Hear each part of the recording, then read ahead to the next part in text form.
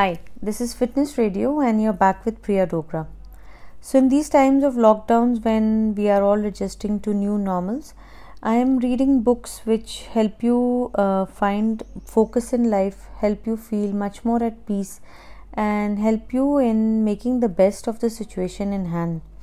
Because there's not much you can do about what is happening outside your house. So you might as well try and create a peaceful environment at home so that everybody has pacified nerves, you are feeling positive and you don't feel as if the world is going to end. So I'm reading this book which a lot of you must have heard of, and it's called Zen, The Art of Simple Living. So Zen is all about changing your habits, your ideas, and it gives you hints for living a happy life. So happiness is a very typical question because we all have a different benchmark for it. But for me, I think if I'm at peace, I'm more or less happy, because if I'm not at peace, I'm not happy. So the same might work for a lot of you. So this book gives you simple tips on how to be at peace, how to feel that life is good, how to feel that this is not the end, and how to remove those negative thoughts from your life. So I'm going to share some tips with you which have been given in the book to energize yourself. Because what is happening, because we are reading the news, we are reading the figures, we are reading the death rates and the revival rates and the recovery rates, and our energy levels are going for a toss. We might wake up every morning thinking that everything will be fine, but by the end of the day, everything is going down in the dumps. And every morning is a task to wake up and to feel positive and to motivate yourself. So these are tips on how to energize yourself and how by inculcating these small habits, you will feel the difference in yourself, in the people around you, and also primarily the focus is on your home, because that is the only thing which is in your control now. Rest everything has gone out of control. So the first point is that you should make time for emptiness. So it's a very tricky statement, because you will tell me that there is no time. I don't have time for myself. You hear this all the time. I don't have time for myself. I don't have time for my children. I don't have time to do anything. So I'm not asking you to slot an hour or slot a 30-minute break for yourself. I'm just saying take out these 10 minutes where you just shut out everything and just close your mind and relax. This is very, very important, because we all need to switch on and switch off. If any machine keeps working non-stop, it will have a breakdown one day. So we need this time for emptiness where we just shut out everything. Just sit down in a chair, on your favorite chair. Shut down your devices and just slowly, one by one, close every box in your head and just relax. And believe me, you will feel much more better after the 10 minutes, because it's like a fresh start. It's like a fresh revival. So start this habit and you will feel much more fresh in the mind and much more in control. Also, one more thing which the younger generation has, this habit the younger generation has, is that they want to reach everywhere in the nick of time. Whereas my generation and my parents' generation always taught us to reach before time. So again, I'm asking you to start a habit of reaching everywhere 15 minutes earlier. I'm not asking you to reach half an hour earlier or reach like 30 minutes earlier. I'm just saying reach 15 minutes earlier. Give yourself time to settle down. Give yourself time to just, relax, put down your things, take a deep breath and get ready for the task in hand. The same will also be very much possible if you wake up 15 minutes early. If you keep snoozing the alarm, you will never wake up on time. So suppose your day's work starts at 9, you should probably wake up around 6 or say 5:30, and whatever your alarm time is, shift it to 15 minutes earlier. Wake up on a good mood, try and wake up on a positive note, stretch yourself, stretch your spine, take a few deep breaths right from the inner core, right from the tummy, and then make yourself your favorite cup of tea or coffee and just relax. You don't need to start rushing, and you don't need to rush to the kitchen or rush to your laptop. Give those 15 minutes to yourself as your award for being alive, for being sensible, and for being you. That's not asking for much. It's just 15 minutes which you're awarding yourself as peace. So get into this habit of getting up 15 minutes earlier and just relaxing. Take a control of everything around you. Make a mental note of what you want to do today, and that you will stay calm and you will want to be happy when you come home, and you will feel much more better. Also, when you will wake up earlier, you will realize how enjoyable the morning air is. When you wake up early, you hear different birds, you see the sunrise, you see the sky. So otherwise, when we are rushing, we just forget to notice these things, and these things are so pacifying. I was born and brought up in a hill station, so I know how beautiful it is. No two sunrises are similar, no two blue skies are similar. So give yourself time to enjoy the morning air. The morning air is so pacifying, it makes you feel alive. So give yourself time to enjoy and notice the morning air, and every day you will feel different. Another habit which this book speaks of is that when you come home, don't throw your shoes all over the house or all over the room.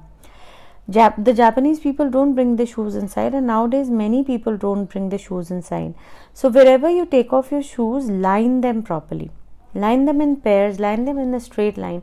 And believe me, when you will notice your shoes lined properly every day, it will reflect on what kind of a person you are. Somebody who lines their shoes neatly has to be neat and has to be disciplined in life.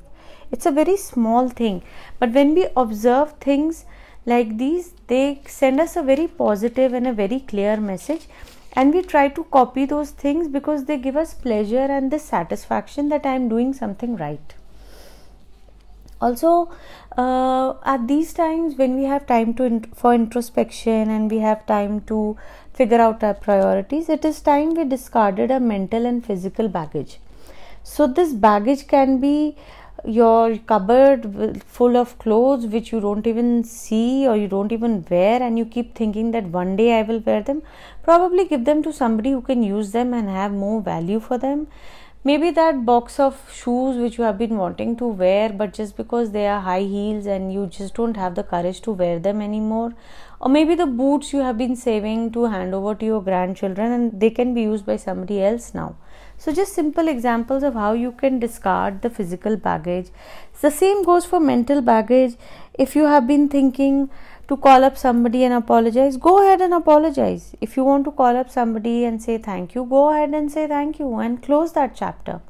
So these baggages need to be sorted and sent to the right places so that you can move on. If these baggages keep collecting, then one day they will be so high, the pile will be so high that you will just give up. And we don't want you to give up. We want you to sort out.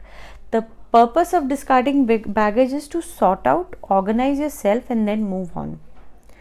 Another thing which really helps all of us, helps me also, is if you organize your desk. Organize your workplace. Don't make it look like a pile of papers or everything thrown everywhere and everything looking like a mess. It reflects badly on you. Anybody who looks at your desk will think that you're an unorganized person. Probably you don't know what you're doing. So if you organize your desk, you will be much more in control. You will know how your day is panned out, and also it will reflect on your inner discipline. Because if you are looking for something and you find it instantly, you will feel much more in control and much more gratified.